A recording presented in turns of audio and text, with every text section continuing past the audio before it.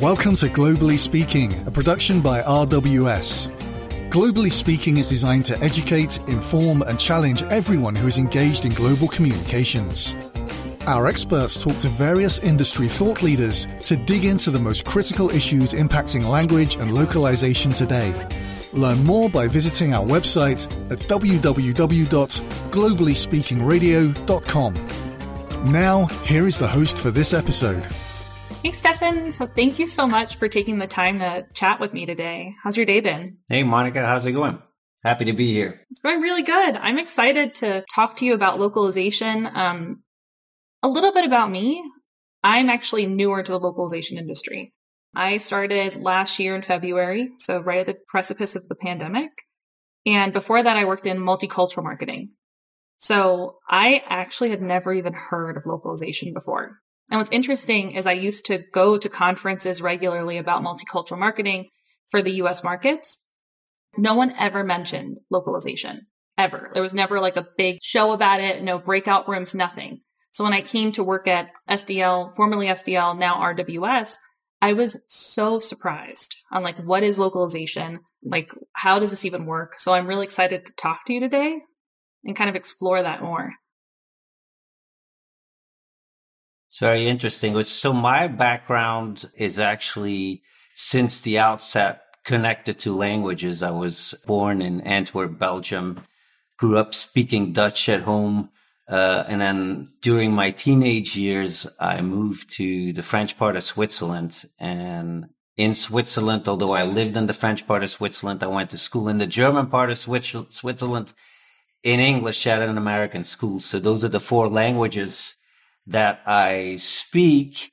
And well, it was no coincidence that I ended up in the translation industry, so to speak. So that's my connection and how it got started for me. So I've been in the localization industry for over 20 years. And your story about, getting blank stares or not really connecting what localization is oddly familiar to, my experience too, because although I speak a lot of languages, I'm eerily familiar with the reaction that you describe, so to speak, where people don't really understand what localization is. Yeah, it's really interesting because it seems like, for example, RWS, where I work, is a really large company.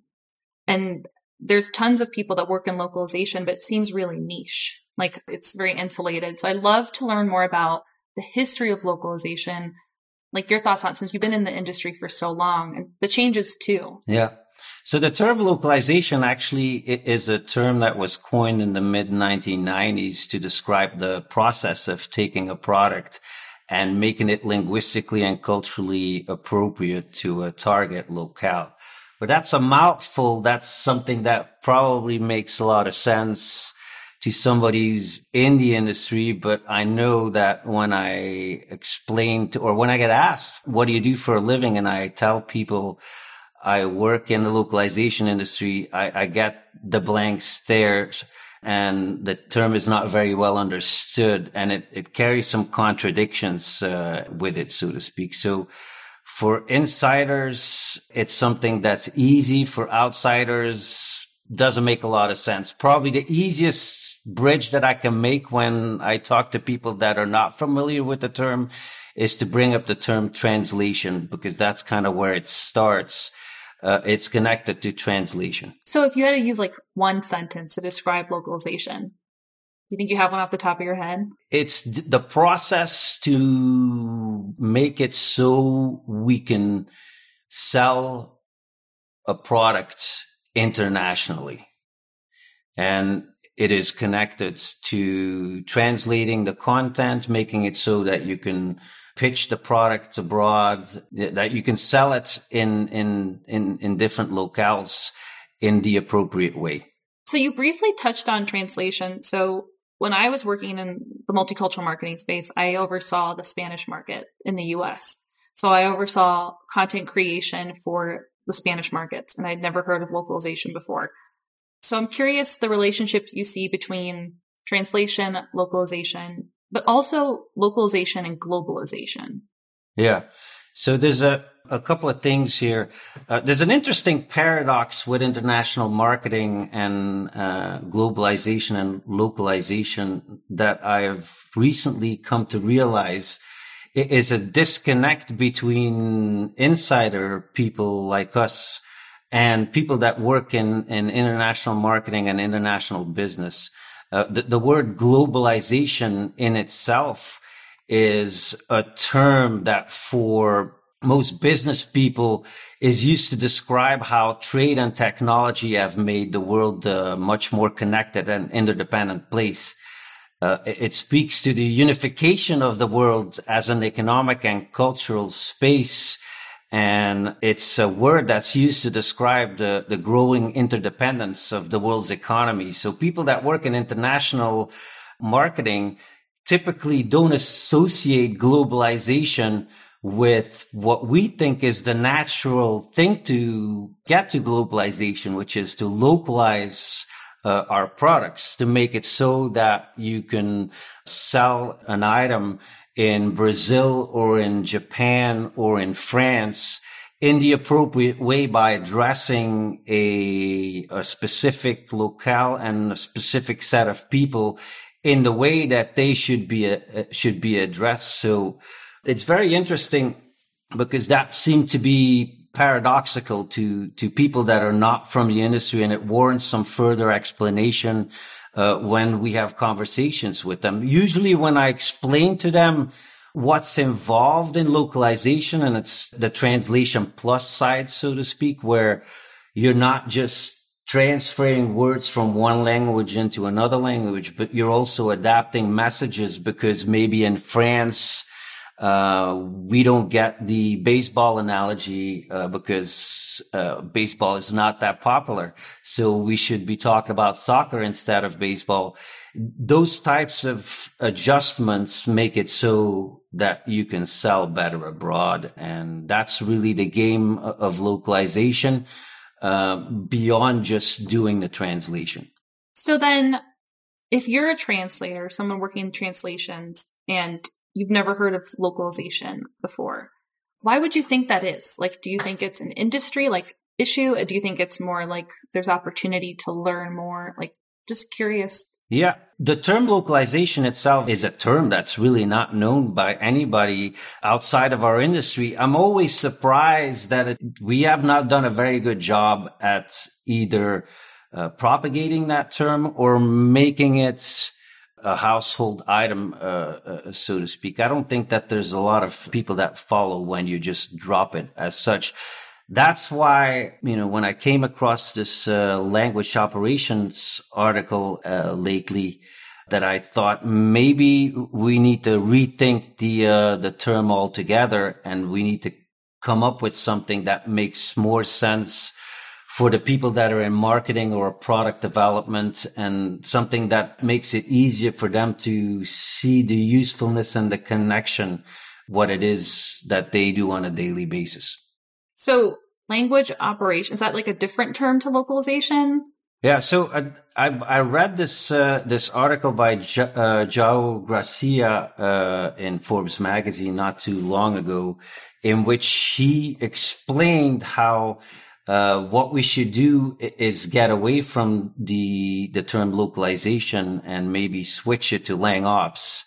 And it was all about how we can efficiently operationalize cross-functional and multidisciplinary teams, so to speak, and really make the language as a central aspect rather than the siloed approach that we've had traditionally. And I think that's one of the difficulties that localization people deal with in the trenches, so to speak, is that they don't really belong to a particular group. They're kind of bouncing around between product development, marketing, other sections of companies. So this approach was actually turning that on its head and making it so that we would get away from the siloed approach that is the traditional one. You've been in the industry for years now. So has it always been this siloed? Yeah, I think so. It's actually, in the beginning, in the early days, I don't think localization was even an internal functionality to many companies at all. It would be something that outside vendors would take care of. And it would come up when people needed things to be translated. So I don't think it's or I should say it's a more recent development, maybe the last 10, 15 years, where we've seen the larger corporations actually bringing in the localization people within the organization as such. But still, we're dealing with very siloed activities by and large, and the organizations in which localization plays a central role that gets a say around the table from the get-go, those organizations are far and in between. It's really interesting because in localization, to me, the stakeholders, now that I'm in the industry, seem to be like marketing managers, production, the procurement, the IT.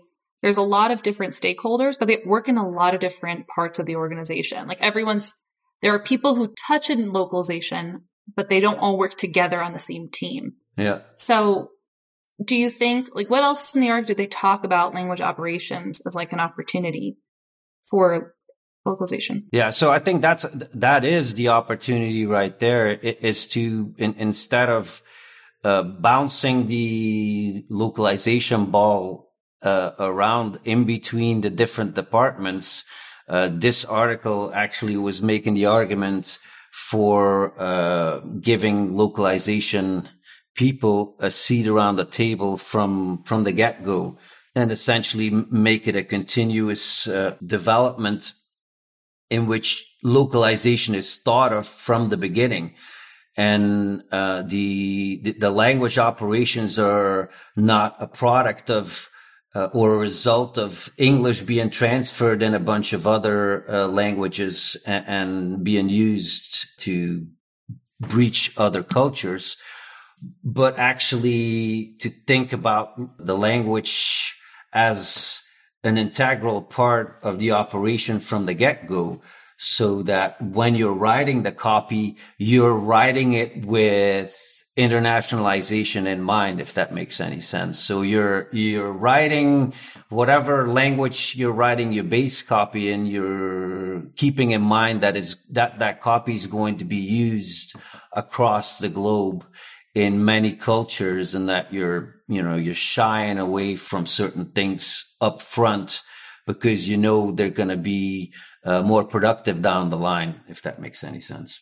It really does, because when you talk about like it sounds like almost like a top down, like it's like it needs to come from the C-suites down to like the other like folks, stakeholders on the teams that do localization versus just separate siloed. In a perfect world, if we thought as language being an important part of the operation from the get-go, then it wouldn't be just as a function of marketing or as a functioning of product or any of these things. It would be really at the core of the organization, and the language we would develop would get developed in a much more effective way. I think that's kind of the base message of the idea. And I thought it was a really interesting concept. I don't know that language, I do a lot of posting on social media, LinkedIn in particular, and I made a clip around this particular topic and put this up for debate on LinkedIn.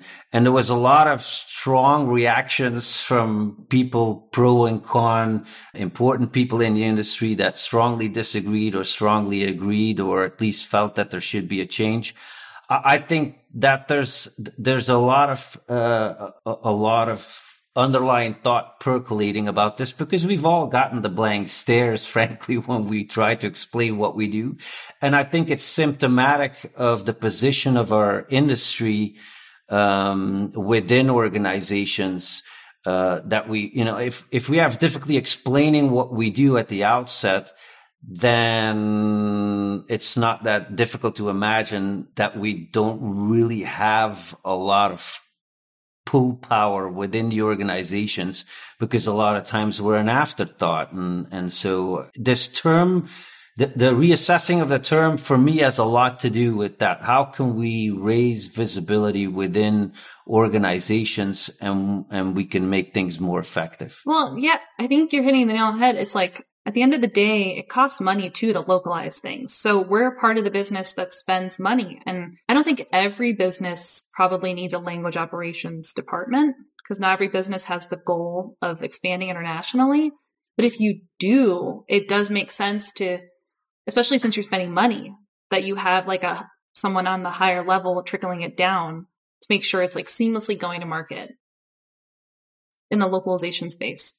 It's really interesting. So you mentioned that you post on social media and that people were going back and forth. I think, what were the most interesting takes, and which one did you agree with and which one did you disagree with? So I think there's a lot of hesitation to switch from localization to something else, because although people outside of our industry are not really familiar with the term, people within the industry have grown accustomed to it. So I think that there's an initial reaction from a number of people that just want to stay with things the way they are, don't really see the need to bring a change to the terminology. I think there was a lot of hesitation on whether LangOps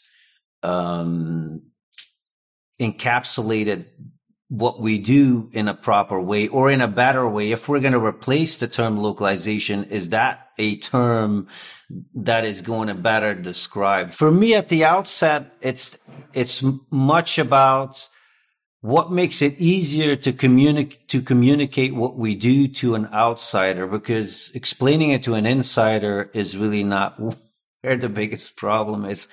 I would love to find a term that makes it easier to explain to somebody who has no idea about what we're doing, what it is that we are busy with. So from that perspective, I'm not sure LangOps is the right term. Somebody might come up with a better term. It's one idea that got me thinking. The thing that I like about it, and I think certain people responded to as well, is that it combined the two more known words, language and operations. So it would seem a little bit easier for people to understand from that perspective, I think. I think that, well, language is always changing, right? Like, we know that from like a localization translation standpoint. It kind of makes sense to me, language operations, because we all are dealing with language. I think the only challenge with language operations is the cultural aspect, because localization does include culture as well. Yeah. And does language encapsulate that? Yeah. Cultural nuance, you know? Yeah. Maybe it doesn't. And so that's probably what's a little contradictory there, in the sense that you're not bringing culture into the picture at all. But localization as a term is kind of the opposite. I think it doesn't speak about language at all, and it doesn't speak about anything operational. So maybe we need to find a third term that includes the localization or the cultural aspect better. Maybe that's a good exercise for people to think about. I would love to, or I'm open for suggestions. That's part of the reason why I wanted to come and talk to you about it. I know when I first heard of localization, it sounded like typically in the US, when there's like multicultural departments, like marketing strategy departments, you have like a local department. So someone who works in local markets. So like it maybe could. Yeah, the term localization to an outsider has nothing to do with language. That's the problem. Yeah. And like I can see it as like you create local content. Maybe the word needs to be like language localization or translation localization. I think it's a really interesting idea. So you're kind of more on the, I'm not sure if this is the right one. I don't want to cause a big ripple. I'm not sure that I'm on one side or the other. I'm definitely, the reason this was of interest to me, and I think the reason it resonated so much with people online when I put this up for debate is because people deal with this issue regularly, where they're trying to explain to somebody what it is that they do, and it doesn't really land that easily, so to speak. And localization is problematic in that sense. So even if we don't change the name of what localization is, what do you think are some opportunities like to improve localization internally? For example, like getting buy-in from C-suites, or how do you recommend like working cross-functionally across teams? Yeah, I think the main problem I see is that we're still siloed into specific departments, and we're working as a function of those departments. We're not really we're not really at the bird's eye level, so to speak. We're underneath certain functions like marketing or product development, and a lot of times the communications are inefficient that way, because what we're doing in marketing is really not observed in product development.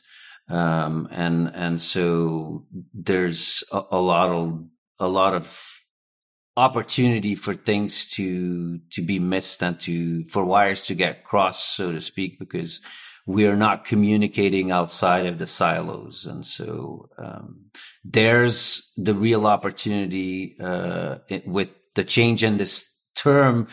Comes along a change in mentality, I think, that is one that we should be aiming for, to get away from getting stuck into siloed activities. So in a business, like in a business, when you're selling localization, let's say a business hasn't started localizing yet and they're interested in it, but they don't know how, like, who does that normally come from in the organization? Does it come from the top, the bottom, because they see the need? What do you think? I think it really depends on the organization.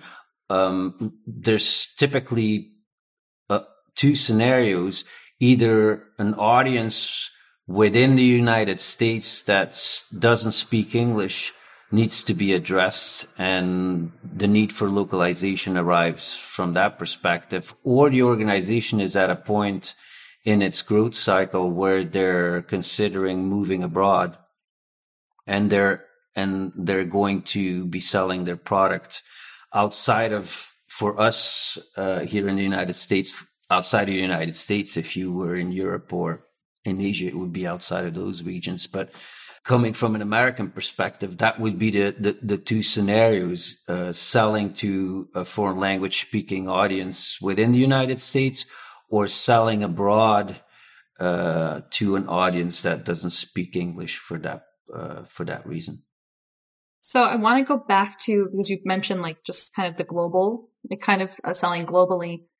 Go back to like globalization and localization and really the relationship between the two. Because I do think that you do begin to localize because you want to reach a more global market.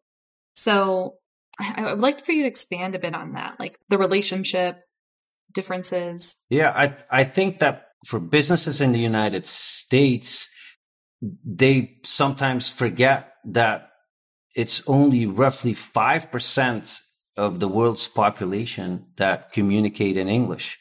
And so there's a huge opportunity to sell your product in different languages, just going off of that premise, so to speak. So when you're talking about globalization, that's a realization that business owners really should take into effect.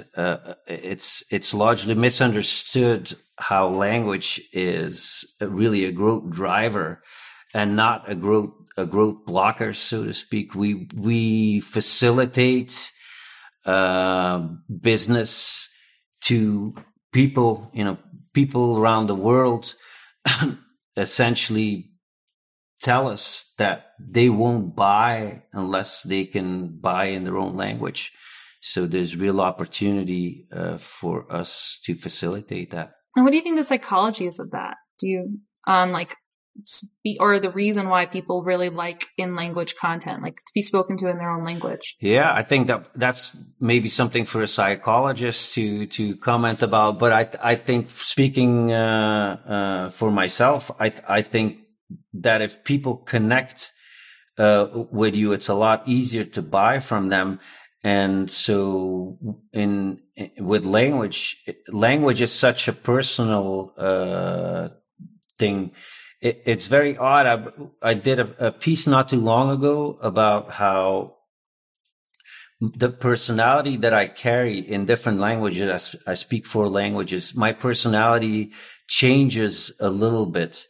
And I'm probably more assertive in English than I am in Dutch, my native tongue. Of course, I moved away as a teenager from Belgium, so I haven't really spoken Dutch the way I did as a teenager in a long, long time. And so my personality is a little bit different. I think selling in different languages kind of speaks to that particular phenomenon, is that when you're selling in English, you're probably not having completely the same approach as you would have if you're doing it in Dutch or in French or in Japanese, for that matter. And we've come a long way from a scientific point of view with analysis as I'm not sure you're familiar with the Hofstede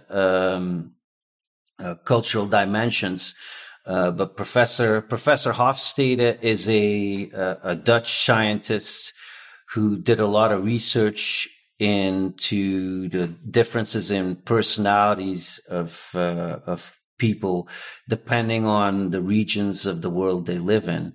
And so he qualified that in a number of different psychological traits that make you more prone to be one way or another, so to speak. And so by evaluating the differences in psychological makeup, you will be better to approach people a certain way. It might be a lot more direct in the United States than it might be in Japan, for example. Things like criticism are a lot easier and direct in the United States than they might be in Asian cultures. Things of that nature are important when it comes to marketing your product internationally. I think that goes back to the full circle of language operations versus localization. It's that cultural nuance. You can change something like into the language, but does that mean it's going to resonate with that customer? Exactly. So there's a lot of layers to pay attention to and to take into account. Yeah, language, like you're talking about, it really does connect us. To me, it's like food. It's like when you eat food that is like home. Like I know I speak Spanish, so whenever I hear someone speaking Spanish, I feel an instant connection to them. I can only imagine like how customers feel too when they're spoken to like in their language. Like that. You know, it's a funny experiment, but one of my posts on LinkedIn too was a cultural post that essentially said, in a picture, show us the food that you would eat. That means home. And for me, it was a picture of a little bucket of French fries with mayonnaise. You know, in Belgium, the Belgians invented French fries. Unlike the misinformation that is rife here in the United States, they're really Belgian fries.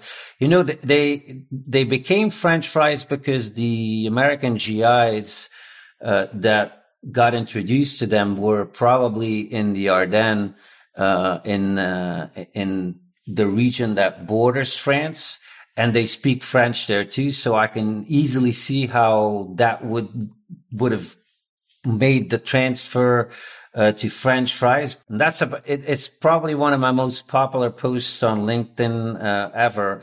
I learned foods from all over the world when I put that post out. People reacted really positively to that. If the listener is right now in localization and they want to get buy-in from the executives to spend more, I guess what would you say to them? I would say to keep in mind that really only roughly 5% of the world population speak English. And that is a lot of low-hanging fruit left out on the table if we're just going to market ourselves in English. should be an easy decision to go after the rest of the world population as well. Yeah, just show an executive, to me, it's like show them the size of the prize, like the 5% you're talking about. It's like 95% does not speak English. And if they have a product or a service that the other customers want, why not localize? I just want to say thank you so much for taking the time. I feel like I know so much more about localization, the differences. I like talking about what is language operations and if we agree or disagree with it or not, or are neutral to it. And I would love to hear from anybody who's either within or outside the industry if they have ideas on how we could help advocate for what we do and make our message more effective. I'd love to hear about that in the comments of our audience. Me too. I want to know, because I'm new to the industry. I just think it's mostly attending events, maybe just spreading the word. They need a good marketing campaign to push the messaging. There's so much opportunity, or maybe it's just meant to be niche. I mean, IT is pretty niche. I don't know the ins and outs of IT. At least I know what it is. Like the high level. I'd like to think we're bigger than IT. Oh, 100%. Well, thank you so much, Stefan. I appreciate it. Thanks, I look forward to keeping in touch with you, and maybe in 2 years we'll reconnect and see if language ops is taken off and where it turns out we started that trend. So have a great day. Thank you very much. Thanks for giving me the time. Yeah, bye. Thank you for listening to Globally Speaking, an RWS production. You can subscribe to Globally Speaking on iTunes, Google Play, Spotify, Stitcher, or Podbean. Check out other episodes on globallyspeakingradio.com, where you can also find transcripts from every show. We'd like to hear your comments, suggestions, and feedback, so don't hesitate to reach out to us by contacting us at info@globallyspeakingradio.com.